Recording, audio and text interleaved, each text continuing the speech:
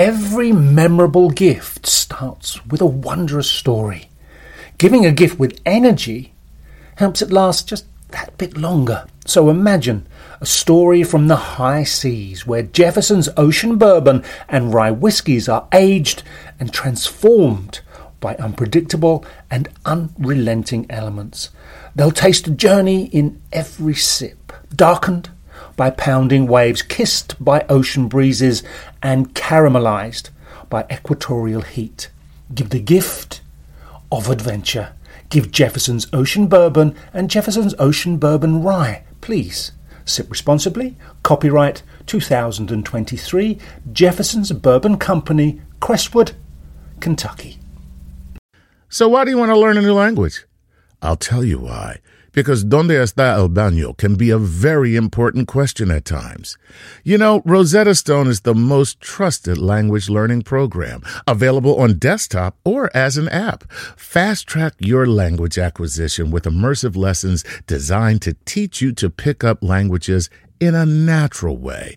I love the fact that I can go from my laptop to my phone to pretty much anywhere and learn the language of my choice. Not to mention, I'm bringing my communication skills to new heights. Don't put off learning that language. There's no better time than right now to get started. For a limited time, Star Talk Radio listeners can get Rosetta Stone's lifetime membership for 50% off. Visit rosettastone.com/StarTalk. That's 50% off unlimited access to 25 language courses for the rest of your life. Redeem your 50% off at rosettastone.com/StarTalk today.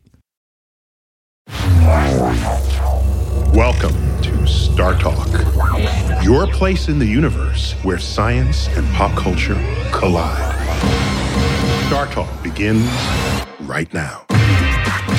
This is Star Talk Sports Edition, and today we're titling this one, The House of Cards. I got with me, of course, Chuck Nash. Chuck. Hey, Neil. Yeah. So though you are a stand-up comedian, you have some tremendous sports fluency. So that's a good thing. Just want to put it out there. Give you some props. It's probably the only fluency I might have. Okay. Too much information. Because you're still working on that comedy thing, right? Yeah, exactly. And I got Gary O'Reilly. Gary, former soccer pro from the UK. Hey. Always Neil. good to have you here. Good to be here. Yeah. And I'm your host, Neil deGrasse Tyson, your personal astrophysicist. And let me just give a brief overview of where we're going to go on this show. Because I'd like to say the stakes are high because the theme is poker. And Red hot. Who's the famous poker? I guess James Bond would like his chips stirred, not whatever. No, he played Baccarat. Shake 'em, not stirred. Oh, Baccarat. That's right. He played Baccarat. That's right. And of course, craps and maybe sometimes the roulette. But less on the poker table, I think. Yeah. And so we'll also find out what space complexity is. I don't know what that is. We're going to find out. And whether Nash's theory of equilibrium, this is the famous mathematician from Princeton for which he got a Nobel Prize, whether it's a key component in a winning hand. And we'll also wonder whether probabilities and thinking about them can be an asset in life. Or are they just confusing and you should ignore them? And so all this is going to happen in this program. And we've got several experts. One of them in particular is Liv Boeree. Liv, welcome to Star Talk. Thanks for having me. Yeah, you're our first guest today. And you're a TV presenter. I get your resume here. A writer, science communicator. Love science communicators. We need more of them. Let's get more of them, and then I could go to the Bahamas, okay, and leave you all. That's what I want here. Right. You're a former championship professional poker player and an advocate of effective altruism. That's good. And also, of course, when you have that much stuff going for you, they get you on TED. You get TED Talk here. So you had a first-class honors degree in physics and astrophysics. Love it. There it is. My people going out to the world, the University of Manchester. And what else I hear? World Series of Poker and European Poker Tour champion. Have I seen you playing poker on TV? I must have. You might have done. Right? I don't know. If you watched a bit of it, then you might have seen me. Yeah. I have to see if you have shifty eyes here, just so I'll know. Definitely. Well, do you have a poker face, Liv? Is there an actual poker face that you don while you're at the table? I mean, you're looking at it. Everyone always thinks that a poker face is about being completely stoic and robotic, which, to be fair, like that, if you're starting out, that's a good way to conduct yourself at the table because it's just easier to maintain. But really what a good poker face is just being relaxed and natural and showing that you're comfortable even when you're not. Why not? Why can't a poker face be the opposite of what kind of hands you got? If you got a 2, 4, 6, and 7, right? All different suits. You look at it, and then you're like, that'll just freak everybody out. Just look around the table and be like, you gonna lose, you gonna lose. I mean, sure, you can do that. But the thing is that then if I'll very quickly catch on, it'll be quite obvious to your opponents that you're doing that when you have bad hands and you're doing a scared face when you have good hands. So we'll just adapt accordingly. No, you just have a portfolio of faces you draw from. Well, that's the thing. If you can randomize well between, okay, in this situation, I'm going to be 50-50 doing, or 70% of the time doing my scared face and 30% of the time doing my happy face. Right. And you can perfectly randomize that. Then yes, you're being unpredictable, but in reality, it's very hard for humans to be randomized. What'll happen is you'll get baseball coaches given the probabilities of what you're doing per hand, and then they'll talk about, because they have people who shift places on the field. If you always pull the ball, they're all on the left side of the field, right? And so I keep thinking, why not just punch it the other way and you get a base hit every time? But then they would learn that and then compensate. So there you have There's it. probably a Nash equilibrium for that. Yeah, we'll get to that in a minute. But tell me first, what is state-space complexity? Oh, state-space. I don't know what it is. State-space complexity is one of many different measures of the complexity of a situation. Specifically, it's used to describe the complexity of games. It's one measure of that. So what it technically means is like the number of possible states that a game can legally be in from start to finish. So, you're playing tic-tac-toe. It's a grid of 3 by 3. That corresponds to around, I think there's somewhere around 700 or so possible moves. So that's its state-space complexity is 700. And then a game like chess, with its 8 by 8 board, that has a state-space complexity of about 10 to the 40. So as you can imagine, because of combinatorics, the numbers scale up really fast depending on sort of the number of possible positions and the different types of pieces and so on. So that's why 4-year-olds can play tic-tac-toe and not chess. Right. I mean, it generally corresponds to sort of, and not always to the difficulty of the game, but certainly for the difficulty of the game when it comes to building an AI to play it. If you sort of look at the history of AI over time, where it's been pitted against humans in different types of games, it's the more simple the game, the earlier it was either solved or sort of the best humans were defeated. So like tic-tac-toe was technically solved by a computer back in like 1952, I think. Connect 4 was somewhere in the 90s, and then chess, Deep Blue beat Gary Kasparov in like 97, and then there was a big gap, and then you might have seen the AlphaGo documentary. But that one was a big deal because Go, its state-space complexity is 10 to the 170. So that is crazy high. Astronomical. All right, so now what would poker Wait, I have to put in. Wait. Everybody stop. I have to put in. Go ahead. The name Google, when spelled correctly, is the number, 10 to the 100th power. Yes.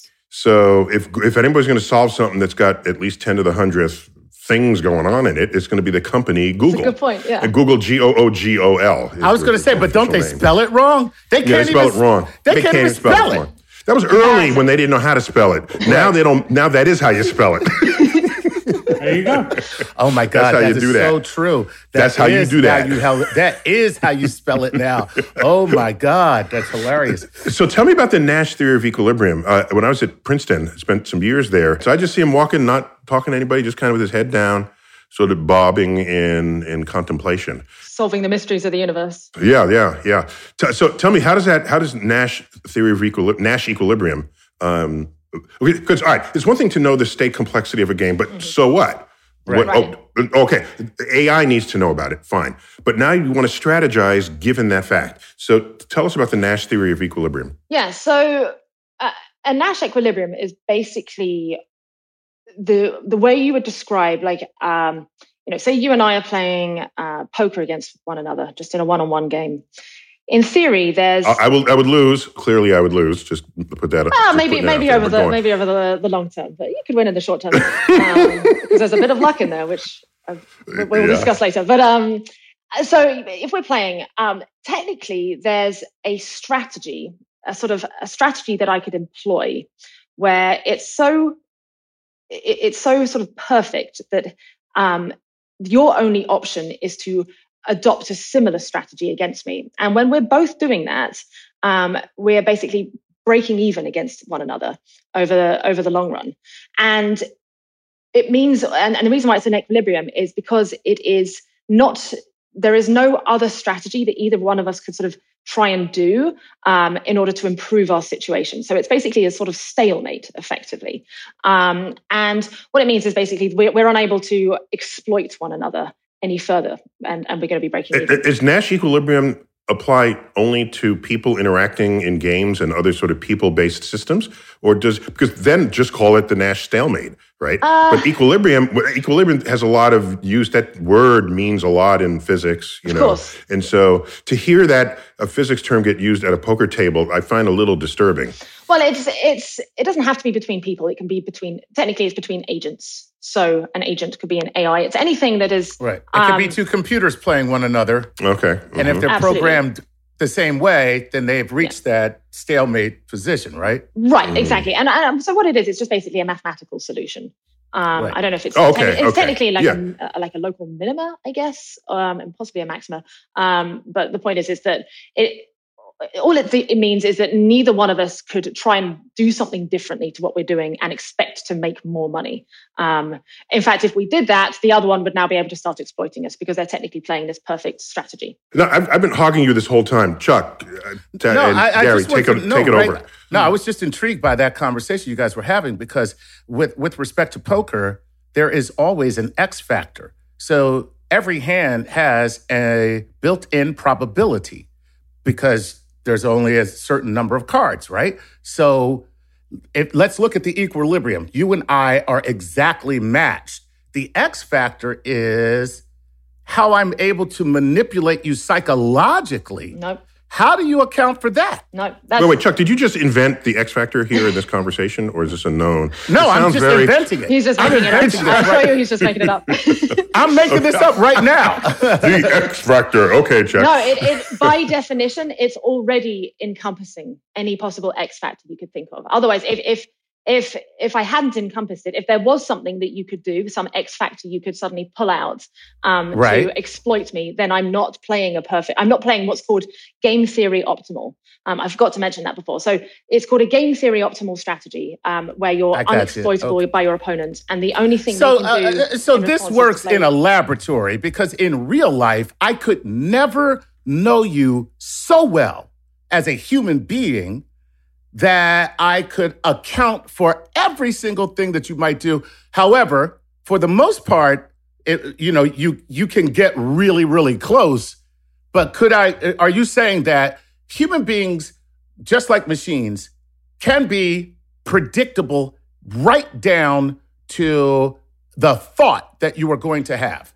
Well, it's not so much about it's not if you're playing game theory optimal or an AI is playing game theory optimal poker. It's not saying that it can perfectly predict what their opponent's going to do. It's not making a statement about that.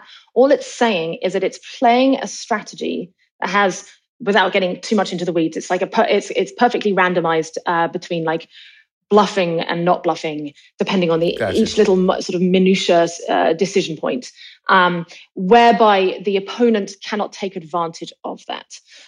So it's not it's not that it's perfectly and it works. It's actually independent of the type of player you're playing against. But the interesting thing is, just because you're playing game theory optimal, and so therefore your opponents aren't able to exploit you.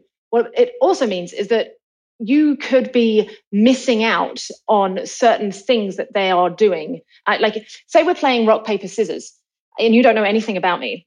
The best, your best option is to just perfectly randomize between the three, because that way you're not, I can't predict anything that you're going to do. You just use a random number generator and 33% each different thing.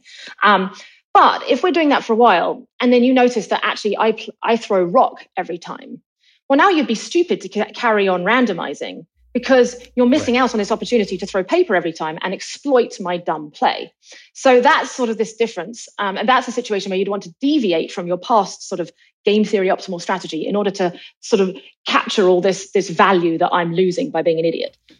So that's but it refers to two perfect players then. I mean, that's the thing. That's what I was saying. Yes, to be in a pure equilibrium, then yes, that's what you need. Yeah. So that's the framework of your strategy.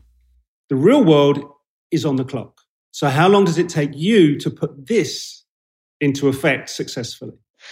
Well, I mean, for me, I'm retired now. So I am far, if I went and sat down at a poker table, I'd be far behind the curve of what the latest, the people who are getting the closest to playing a game theory optimal strategy. But even interestingly, no human can actually perfectly play it. In fact, no computer can even perfectly play it. You can only sort of asymptotically approach it, kind of like, the speed of light.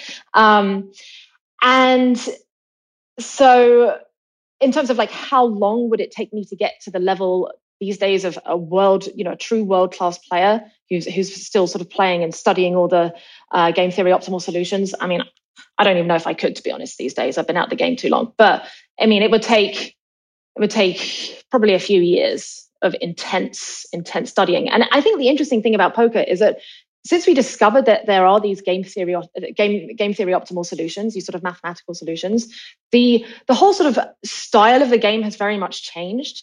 When I got back into it back in 2005, it was still very much a sort of a black box. No one really understood what the mechanics of the game really were. And it was just very much more a sort of people reading, intuitive game, where people with sort of the most sort of street smarts and human experience were often the best, just because they could pick up on weird quirks of human behavior better than their opponents. But then since the lid has been lifted and we've seen the mathematical workings of the game, largely due to sort of improvements in computation and software, now the best players are the ones who just mimic computers basically and play in this very mathematical, semi-robotic style. And there is less of this intuitive people reading, although there is still some. That's a weird fact that I think requires a pause and even perhaps a moment of silence. Okay, we play poker. We invent a computer that's better at poker than we are, and then we imitate the computer. That's just let us give a moment of silence for the human mind there. Right. Because we are no longer the best thinkers on this. What we invented as a thinker is the best thinker. Right. That's and what Neil is really saying is, let us have a moment of silence for the death of the human race. Because it's over for you. It's over. That's the beginning of the Overlord. There you go. Era. We're moving into the Nova scene, as James Lockhart calls it. Yeah. So if everybody seems to play poker online. So therefore, you don't need a poker face, right? Because you're not looking at people, or are you? And then basically, you've got no chance of physical tells. There's no, I have a twitch, they scratch their nose, whatever. Is that why it's all disappearing? Because poker's played online so much now? Good one. Yeah, great question. To an extent, yes. As you correctly said, you can't physically see your opponent, so there is none of that type of information. And so that forces you to rely on the more mechanical information, such as like the amount that they bet, the types of cards that they bet on. The only sort of read you can make in terms of sort of something physical is how long they take to click the button. You can see how long they think, and that can be information like, they really thought for a long time on this one, whereas they normally act really quickly. That can be informative to an extent. Could you give us, we're about to bring in an AI expert in game theory. What has been your experience with AI before we make that transition to our next guest? My experience with AI is just one of a silent obsession. I've just been fascinated with the concept of particularly superintelligence. sort of for the last 10 years, really, following. I was introduced to it through the effective altruism community, who are. Tell me about that. How does that relate to you? This is a not-for-profit that you started. Is that correct? Do I understand that correctly? Yeah. So, a few poker players and I started a not-for-profit that sort of operates under the effective altruism principles. So those principles basically are, there's limited resources, both time and money, that both any individual or any society or group could ever donate to philanthropic causes. And because these resources are limited, it's crucially important that we sort of take a step back and sort of take stock to figure out what are not only the biggest problems, but the most urgent and the most neglected, the most comparatively neglected, to ensure that the money is donated to actually the best place where, there's either the strongest evidence or the highest probability of having, the optimum impact. Because unfortunately, by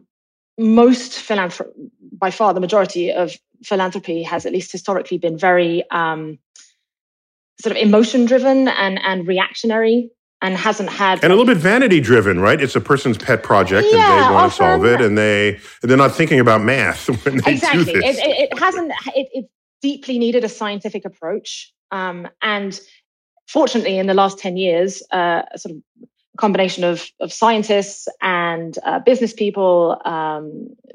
Actually, it was a couple of hedge fund managers really who got it going. Because they got the money, yeah. Well, sure, but they've got the money, but they've also got they're statisticians at heart, and they care about data and they care about evidence. And no one bats an eyelid at a business trying to ensure that it gets the biggest bang for its buck. So why do people find it strange to think that charities should also try and get the biggest impact for buck? Particularly when we give to one place, that means we're not giving to somewhere else. And if that other place you would have given to was actually going to save 10 times as many lives for the same donation, it's kind of a tragedy, if you ask me, if we don't give to the right place. So based on this sort of general concept, there are a number of charities that have been identified as being by far the most cost effective, in terms of, like, they will say, your money will just go so much further if your goal is to improve people's lives. This makes so much sense. I mean, it's embarrassing. We all should be embarrassed that it wasn't around long before this. And, and this is, everyone out there, study your math, okay? Amen. Don't ever say, I'll never need this again. Well, maybe you will, not that you'll need it, but you'll want it to do something innovative, like Liv Boeree has done. And the other thing you could do, Liv, is just figure out a way to Robin Hood Jeff Bezos.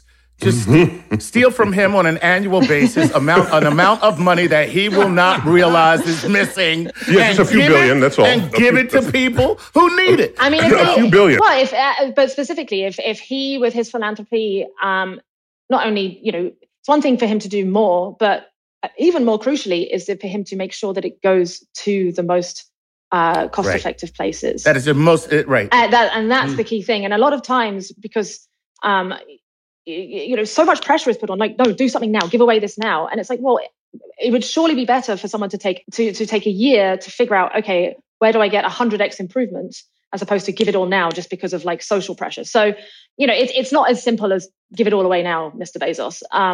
Okay, so Chuck, this is how I would rather use the X factor. She said 100x improvement. Right. That's an X factor. That's called. In fact, you can rename it the X factor. It's mysterious. X factors, yes. Yes. Quantified X factors. There you go. Guys, we got to take a short break, and so we have to say goodbye. We don't want to say goodbye. Not to Olivia. Okay, stay with us, because AI expert and friend of Star Talk, Matt Ginsberg, will join us on the other side, and we'll be talking about competitive AI when Star Talk Sports Edition continues.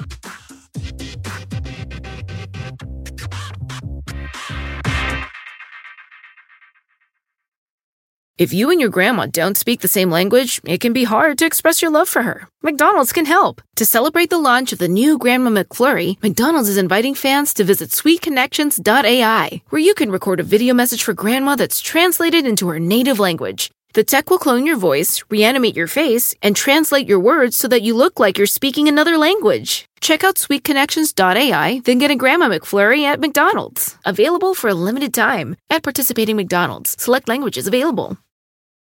Whether you're a family vacation traveler, business tripper, or long weekend adventurer, Choice Hotels has a stay for any you. And that's good, because there are a lot of me's. Choice Hotels has over 7,400 locations and 22 brands, including Comfort Hotels, Radisson Hotels, and Cambria Hotels. Get the best value for your money when you book with Choice Hotels. Cambria Hotels feature locally inspired hotel bars with specialty cocktails and downtown locations in the center of it all. Hey, that's me. Radisson Hotels have flexible workspaces to get the most of your business travel and on-site restaurants. That's me too. And at Comfort Hotels, you'll enjoy free hot breakfast with fresh waffles, great pools for the entire family, and spacious rooms. Hey, that's me too. I guess I'm just going to have to stay at all of them. Choice Hotels has a stay for any you. Book direct at choicehotels.com, where travel comes true. Every memorable gift starts with a wondrous story.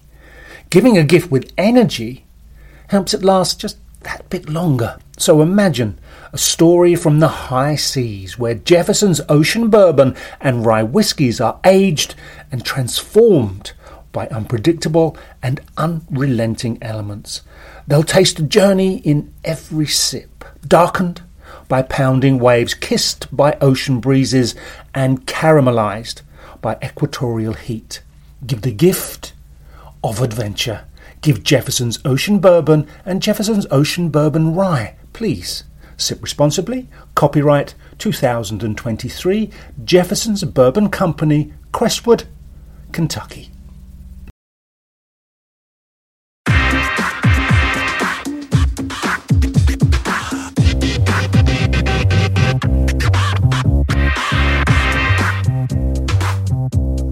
We're back. Star Talk Sports Edition, House of Cards is the title, with Chuck Nice and Gary O'Reilly. Guys. Hey.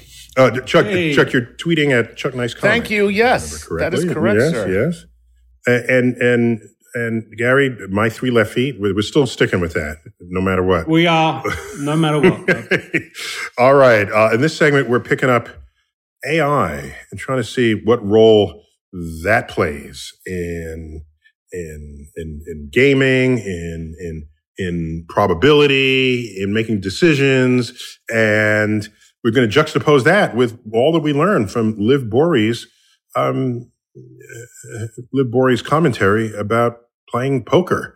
And I wonder if she and Matt Ginsberg are like the nemesis of each other, right? Because they both come at the same problems, but they could be competitors because there's gaming is a big part of this. Well, let's bring in Matt Ginsberg. Matt, Yes. Welcome back to Star Talk.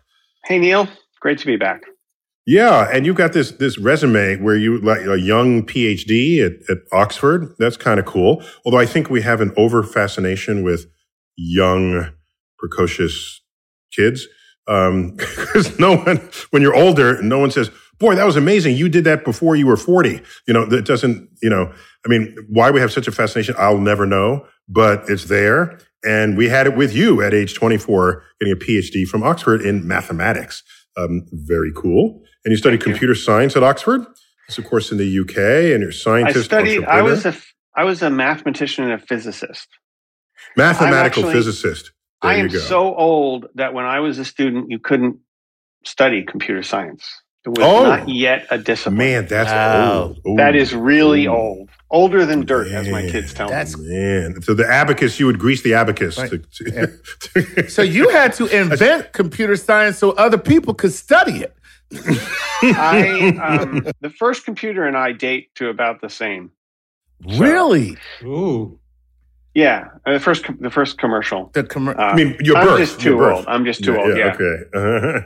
Actually, my wife's PhD is in mathematical physics, so cool. I get my dose of that when she wants to think about the world with that as a lens. That works real good. So you've provided statistical support for sports teams, something we covered in an earlier visit that you've granted us. And we loved your name of your crossword puzzle algorithm. Please tell us the name. Dr. Phil. Yeah. That is the best name ever. So that F-I-L-L. That was my second choice. And my first choice, I asked a bunch of crossword constructors what I should call this program. And my first choice was actually Deep Clue. Oh, good. So what happened to that? IBM wouldn't let me I was going to say, because because of Deep Blue? Yeah. Because of Deep Blue. Right. No, but that would create resonance. The idiots there. What you know. Anyway, so Dr. Phil was a very close second, and that's what we wound up calling it. Oh, okay. well, yeah. All right. So you're a specialist in AI? I am. And general solver of hard problems.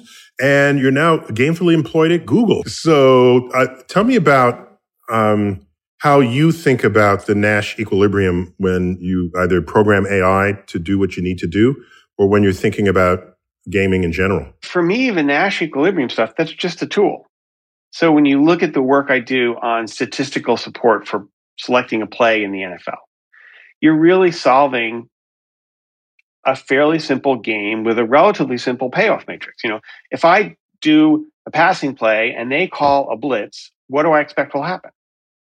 So you have this little payoff matrix and you're just, and you know. Wow. So it's much simpler than games. It's much simpler than full up games that have, 10 to the 100 possible states of existence, right?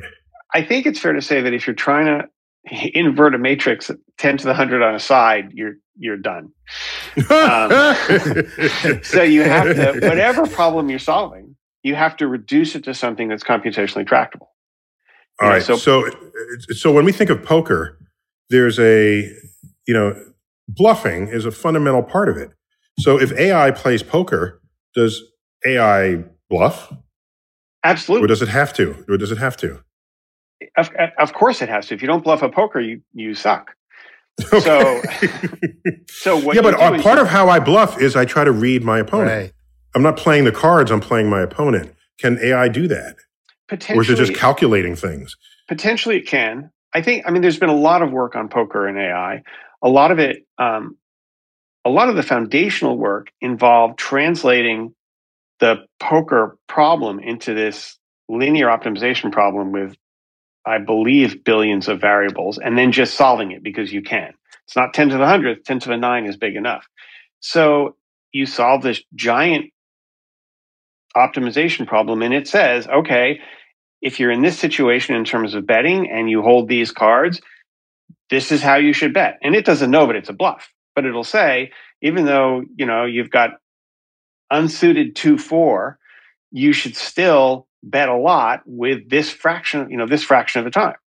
So there's your bluff. And it's coming out of the fact that you're looking for an optimal strategy. Oh, wow. According to the Nash definition. Right. So an optimal strategy could include a bluff, is the point. It has to, right? If you never bluff, then your opponent one of the nice things about the Nash optimum is that if you tell your opponent, I am playing by the Nash optimum, he can't exploit you. So he can play against you for days and see, he's just playing the Nash optimum. I can't exploit that. But if you're not playing the optimal strategy, he will play against you and wow, it's like, this guy never bluffs. And that's cool. There's the point of exploitation, right? Correct. Interesting. Wow. That is interesting. I don't want to hog Matt's questions. Chuck, Gary, what do you have for him? Okay, so we build an AI program to play poker. Simple enough. Are we cheating? Wait. So we're asking here, if you were assisted by AI in a poker competition, does that count as cheating? And more broadly, how does AI play out in the rules of games about whether people will declare someone's cheating or not? Interesting. What's the arc of that line of thinking? So if you're using an AI to help you, and you don't disclose it, you're cheating. Okay. Because you're not supposed to. It's like going into a high jump with rockets on your shoes. You can't do that. I think the interesting question with hidden rockets on your shoes. I think the interesting question is whether the organizers should allow it. So you go in and you do have a computer assistant and you say, hey, I'm being assisted, or conceivably, I just am a computer. What should the organizers do? Should they let you play or should they not let you play? Yeah, but put one interlocutor in there and you have coaches attached to computers on the sideline giving instructions to active players. who themselves are not using the AI, but the coaches are. Well, we do that in Isn't football. that the same thing? We do it in football and basketball. That's my point. Isn't that the same thing as you're describing, that's, Matt? that's using the computer and not telling anybody. Just because you have some guy in the middle. I mean, it's like there's this scene in Galaxy Quest where Sigourney Weaver, her job is to, when the computer says something, she repeats it to the crew. Right. And she says, it's a stupid job, but somebody's got to do right. it. And if you're doing, they're still using the computer. And the fact that Sigourney Weaver's in the middle doesn't matter. So if you have a computer that's telling you something and you've got a guy with a walkie-talkie passing the information in, you're still using a computer. Yeah, but that's allowed, apparently. I don't think anyone's prevented that from the beginning. I suppose they could have. No computer help. No one ever said that. They just, and by the way, even without the computer, they'd have somebody doing analytics. Baseball is rich with that as a history. So what if a computer now does it? And it's AI, but so what? Well, there's a difference between doing something offline and doing something in the game. So in a chess game, for example, you adjourn a chess game, and now everybody's going to run to their computer and do an Is that allowed? Is that allowed? It's allowed. But what you can't do is you can't have an earbud and somebody's telling you what a computer thinks you should do. That seems like an artificial rule boundary on this. If I can, on a break, I say I got to go pee, and I go, no, that would be cheating. But if there's an official break, and because I saw this in the Queen's Gambit, right? They all went and analyzed the games. Right? That's before computers, but you get other experts there, and that's the same thing. That's the same thing. And what happens? The boxer between rings sits down, and the coach tells him, hit him here, not there. And so it's an AI just not a fundamentally different thing. It's just a matter of degree. I think the answer is sort of, but I think the distinction between as the game is going on and during a break, I think is an important one, because the bottom line is you can't police the breaks. You can't tell somebody, we're going to adjourn this chess game, come back tomorrow, and don't use a computer. How do you enforce that? How do you know? Whereas it's relatively easy to say, we don't want you using your computer while you are playing. That's much easier to, then you can say, no, take that thing out of your ear. We don't like it. But you can't say, don't go to bed tonight. Don't go home. Just have a camera on you. It's too much. So I think that's a rational way to do it. I'm just thinking, do the casinos have their own AI programs? So if I played poker online with AI, that they can work out I'm cheating. Actually, Gary, I love that, but I want to pick that up in the next segment because we just ran out of time for this. With pleasure. Yeah. So when we come back, we're going to talk about whether the House can use AI so that people like Matt don't walk in there and exploit their ignorance because of his smarts. When Star Talk continues.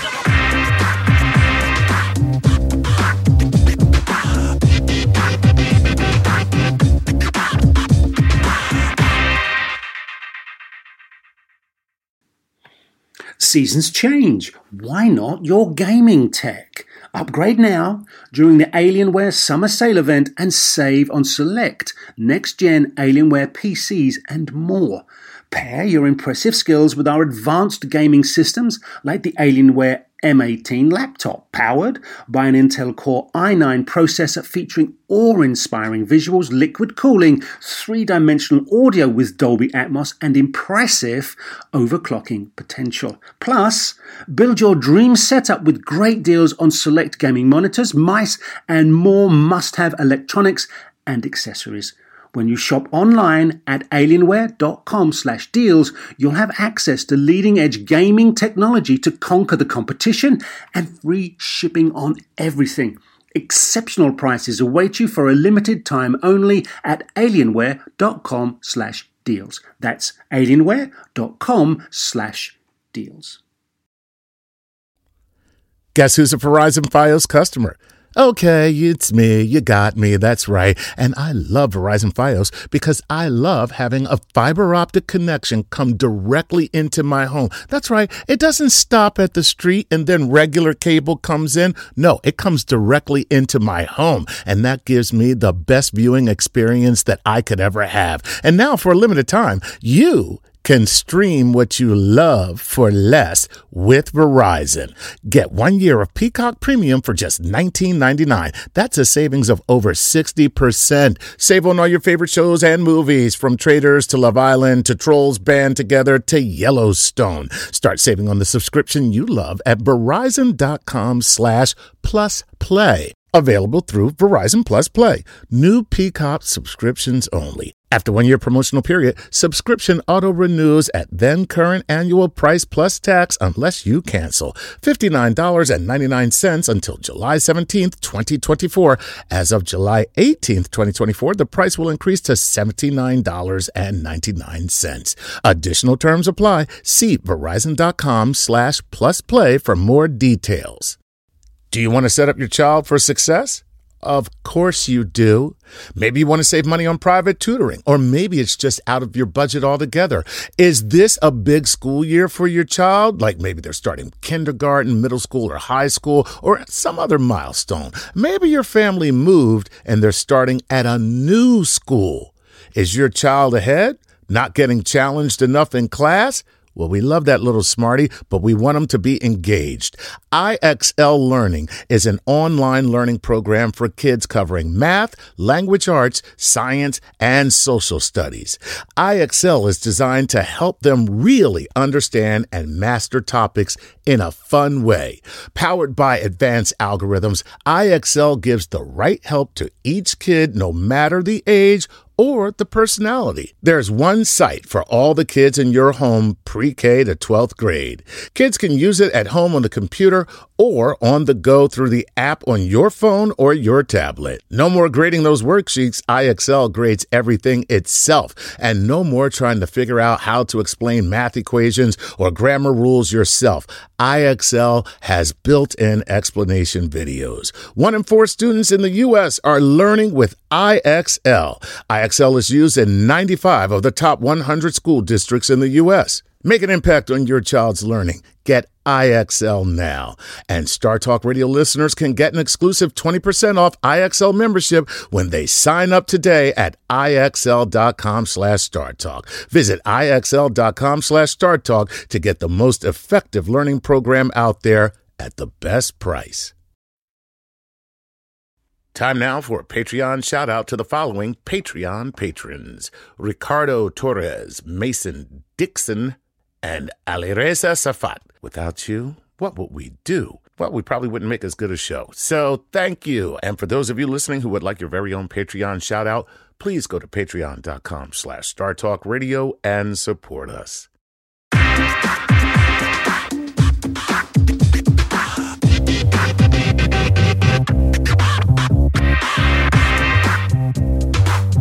We're back, Star Talk. We got Chuck Nice. I got Gary O'Reilly and Matt Ginsberg. Matt Ginsberg is our resident, well, he's not in residence, but he's in arm's reach of Star Talk. He's our AI expert with his new gig at Google.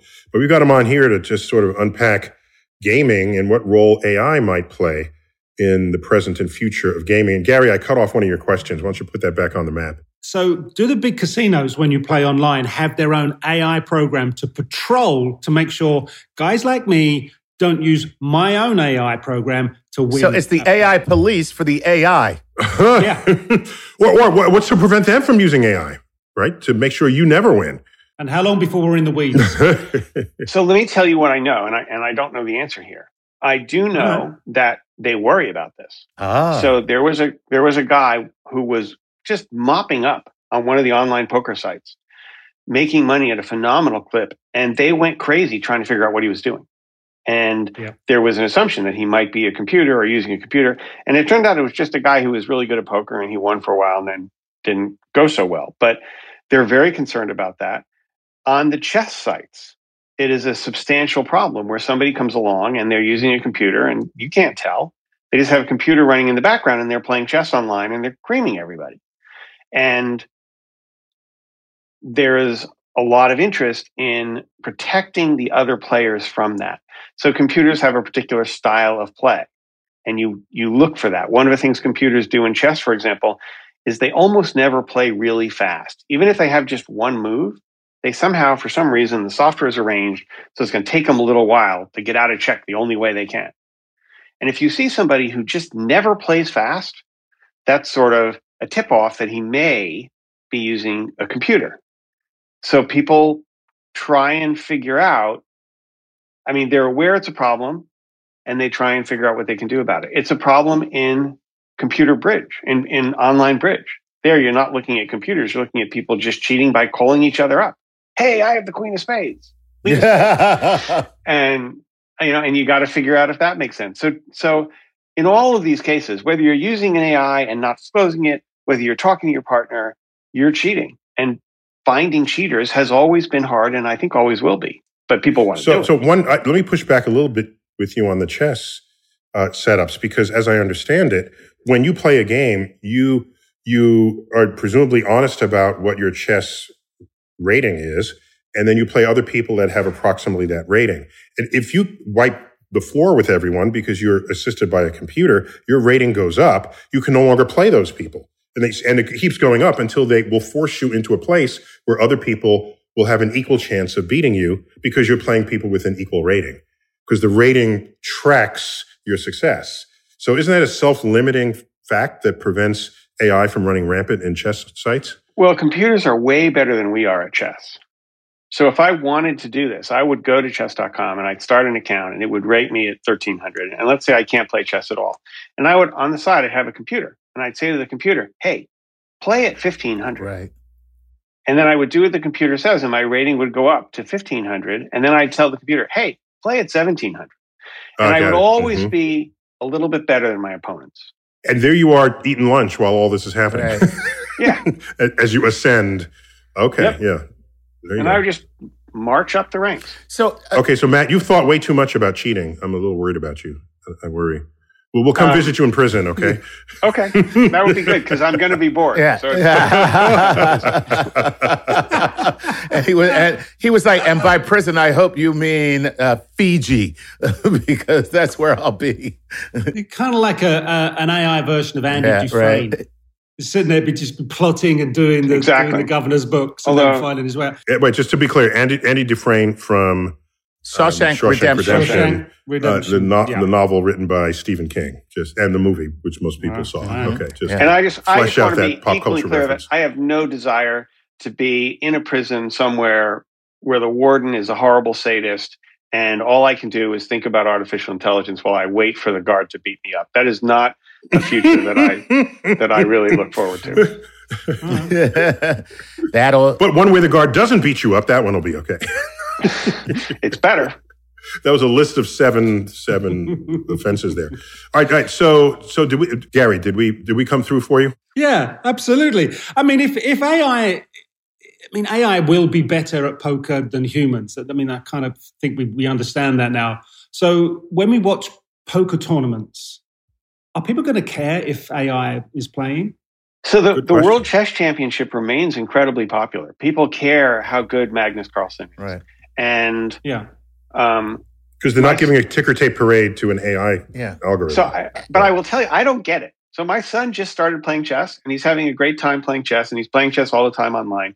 And I'm like, but computers are so much better. And he says, Dad, I don't want to be the best. I just like playing chess. It's fun. And I like watching other people play chess. Right. I think, watching Usain Bolt run was amazing.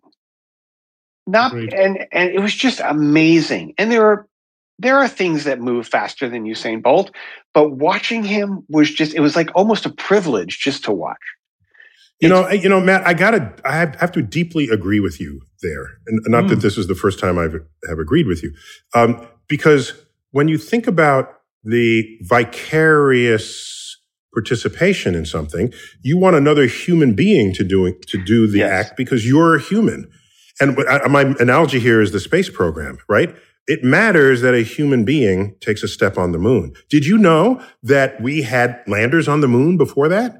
But did anyone celebrate that? We knew it in the science community and the space community, but we were watching for the humans because they can come back and tell a story. You could touch them, and you could, like I said, you could put them in a parade. So I got to go with you on that there's real value to knowing it's one of your own your own species in a high performance. But what about the fact that now we have computers that can experience and describe and tell that same story in a very human fashion, the same way we do? I'm still not giving it a ticker tape parade, damn it. I think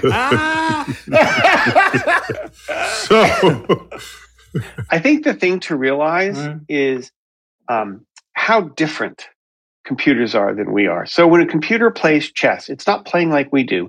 When a computer plays poker, solves a crossword, plays bridge, they're just not solving things like we do. And I think Neil is right. That makes it harder for us to relate to them because they're aliens. And I think there's also a wider message, which I think is much more important. And that is, there are things we're good at, and there are things machines are good at, and they're going to be different things. And we're going to be able to solve problems working together that we can't solve by ourselves. And I think that's incredibly important going forward. Games are the world. We are the children. Let's solve the problem together. I'm sorry to sound like that, but I think that's totally sound like that. All right. Well, what do you think about this then? I think that's how it is. So what do you think about this then in light of what you just said? The grafting of that same technology into human beings so that our intuition, our method of thinking is enhanced and augmented by the sheer computational power of an artificial intelligence. And we'll just make our mistakes that much faster. Oh my God. That is horrifying. What you just said is that's scary. Oh my God, that is so scary what you just said. So this is sort of interesting, and I think it's certainly worth trying. But if somebody said to me, I have a horse, and it has all these amazing properties, and I have a dolphin, and it has all these other amazing properties. So let's make a horse dolphin. That might not be the right thing to do. It might be that I want you to do it, though. For the horse stuff, you want to use a horse, and for the dolphin stuff, you want to use a dolphin. Wait, they did that with the camel. The camel, that's a hybrid. It's an idea hybrid, right? Sometimes yes, but sometimes you really want to, we're good at what we're good at. And I have no idea. Elon Musk wants to put microprocessors in our heads. And I think I'm going to be very interested to see what happens when you put a microprocessor in someone else's head. But I don't want to be early here. I'm going to. You're not a first adopter. No, I'm not down for that. Okay, Matt, your program, Dr. Phil, crossword solver. But language is organic. It's always developing, right? So how do you program something to develop with something that incorporates slang and just goes in random different directions? But just to be clear, not everywhere does language develop. I mean, France has an official board of language that restricts the entry of some words and protects the presence of others. So you're talking about a place where communication channels are free to utter any syllables you want to mean whatever anyone else thinks it means. Right? So AI would not do this at all. So that's why we're better than AI, because we can make stuff up. I'm trying to find out how we can still hold on to our dignity here. Well, just think, Neil, words that were slang words, street words from the 50s, 60s weren't in the lexicon maybe a few years afterwards, but now it's almost like a common part of a sentence. So our language evolves from street slang and it becomes incorporated. I see what you're saying. Right. It elevates its way up. Yeah. So in a crossword puzzle, if I write a puzzle and I have a clever word that's recently invented, but not yet in all the formal dictionaries, but everyone conversationally knows what I'm talking about, your Dr. Phil is going to miss it. Isn't it? That is correct. And it'll be a little bit behind. So there was a puzzle recently that included the field GPSs. I think it was in the crossword tournament this year. And GPSs wasn't GPSES is how you spell it. And that wasn't in Dr. Phil's dictionary, and it couldn't get it. Right. And it viewed it as this random sequence of letters. Now, it can say, well, I'm so sure about the crossing words that it's got to be a G, it's got to be a P, it's got to be an S, it's got to be an E and an S. So I don't know what GPSs is, but I'm sticking it in because It just has to Everything be. Else works. Everything else works. So it's also the case that Dr. Phil's, one of the things that happened this year with Dr. Phil is I started working with the natural language group at Berkeley. And they brought in it's a machine learning, natural language processing tool to do sort of question answering. That is constantly getting trained on new crosswords, new data, new books, new everything. So you do see AI evolving, and you see tools like this evolving. So it's not a static dictionary, and it's not nothing is static. Right. And by the way, it would the same way that we become exposed to colloquialisms, the AI would be in that same position too. It might be a little behind, but at some point, it's going to have an exposure as well. And if you look at the work that Apple does with Siri, when you ask Siri a question, Right. that question goes to Apple, and it's part of their database Right. of uttered language. So when you use slang, off it goes. And the first time somebody asks Siri a question that has some weird word in it, Siri's going to have no idea. But then it just keeps showing up. This word keeps showing up. Right. So Siri eventually figures out what it means. And is it true that all the search engines who use the natural language, that when they ask you back, did you mean, right, when you put something in, it's because they're actually learning if that's how people ask for stuff? A little bit. Mostly when they say, did you mean, it's because they don't know. They don't know? Okay. And their natural language module said, oh, he might mean this and he might mean that, and I don't know which one. Okay. And I'm just going to ask him. And then they're just trying to do it. Okay, Matt, let me ask you, because I think I heard something, what you just said in an answer. AI doesn't have the capacity to guess. It has to be accurate. So I think one of the Berkeley guys actually put this incredibly well. Machine learning systems don't know what they don't know. So I remember in the crossword tournament, the humans solve the puzzles, and then they get passed into a room where they get scored. And I typically do some of the scoring as well as running Dr. Phil. And I remember once I got a puzzle back, and it was done incredibly quickly because you graded on speed. And I got this puzzle to grade, and the guy had solved it in like a minute and a half. And then it had one corner that was just all random and wrong. And I remember grading it and thinking, this guy's an idiot. He took a minute and a half to solve the puzzle, and he surely knew that this corner was totally wrong. And I looked at it, and it was Dr. Phil's puzzle. It was my puzzle. Oh my gosh, I'm the idiot. But then the problem was that Dr. Phil had solved this corner completely incorrectly and had no idea it was wrong. It doesn't know it's guessing. It just says, well, this is the best answer I could come up with, so I'm going to go with it. And I don't know if it's right, but I think it's right. It's probably right. One of my favorite clues that I've ever seen, it was 4 letters, and the clue was to come in second. Lose. Yeah, it's lose. But that wasn't where my first urges were. Come and say, is it win, place, and show? Is it this? And we don't think of the person coming in second as losing, because I guess we want everyone to get a trophy or a medal or something. I think in ancient Greece, there was no second or third. You either won when you didn't win in the original Olympics, read. You're not second place is the first loser. I mean, that's all there is to it. And that's how I was brought up. Tough crowd. Tough crowd. That's the Jerry Seinfeld has a whole bit on that. Of all the losers, you came in first. So, Matt, tell me about random numbers and their role in this. So do we have a perfect random number generator yet, or are they just good enough? We certainly have perfect random number generators, right? I thought that was not possible. Cosmic ray detectors are perfect. Fine. Okay. So, fine. But not in a computer. We will never have a perfect synthetic random number generator. That's what I was asking. Okay. But you can come very close. So, for example, you can have a clock that measures time in billionths of a second. And you can look at the last 3 digits of that clock to start your random number generator. And that's almost random. It's hard to imagine it being meaningfully correlated with anything else. Right. And so this matters when you're calculating probabilities in your gaming software, isn't that correct? Yes. because there are times when you need a random number generator. Going back to the example we started with, Nash equilibrium. What you want is you want to be, say, you want to run a passing play 30% of the time and a rushing play 70% of the time. You need to flip a coin, and you need to decide, do I go with the 30 or do I go with the 70? And you have to generate a random number. So anytime you're, in a poker player, obviously you can't bluff all the time. You can't bluff none of the time. You need a random number generator.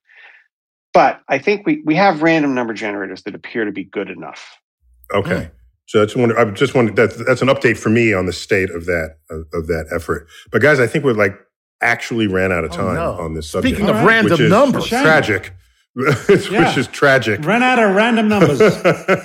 We just put in the last random number ever. Anyway, Matt, are you active on social media? Can you remind us? I don't understand social media. I wrote a book, Factor Man, that I try and promote on social media. I will certainly tweet about the fact that we did this today, and that's about as clever as I get. I don't have a Facebook. And how do we find you? Is it just Matt Ginsberg? Or just mattginsberg.com. .com. And your Twitter handle? What do you have? It's Matt L. Ginsberg. And Ginsberg, okay. And I think Matt Ginsberg was taken. And that's okay. That's all I know. All right. And so good luck at Google. Sometimes you need a little bit of that too. Thank you. Yes, much appreciated. All right, guys. Gary, always good to have you. Chuck. And Matt, thanks for being a good sport with us. It's always fun. Literally always fun. and figuratively. And we'll come back to you because this is a hot topic. Cool. All right. This has been Star Talk Sports Edition. Neil deGrasse Tyson. Keep looking up.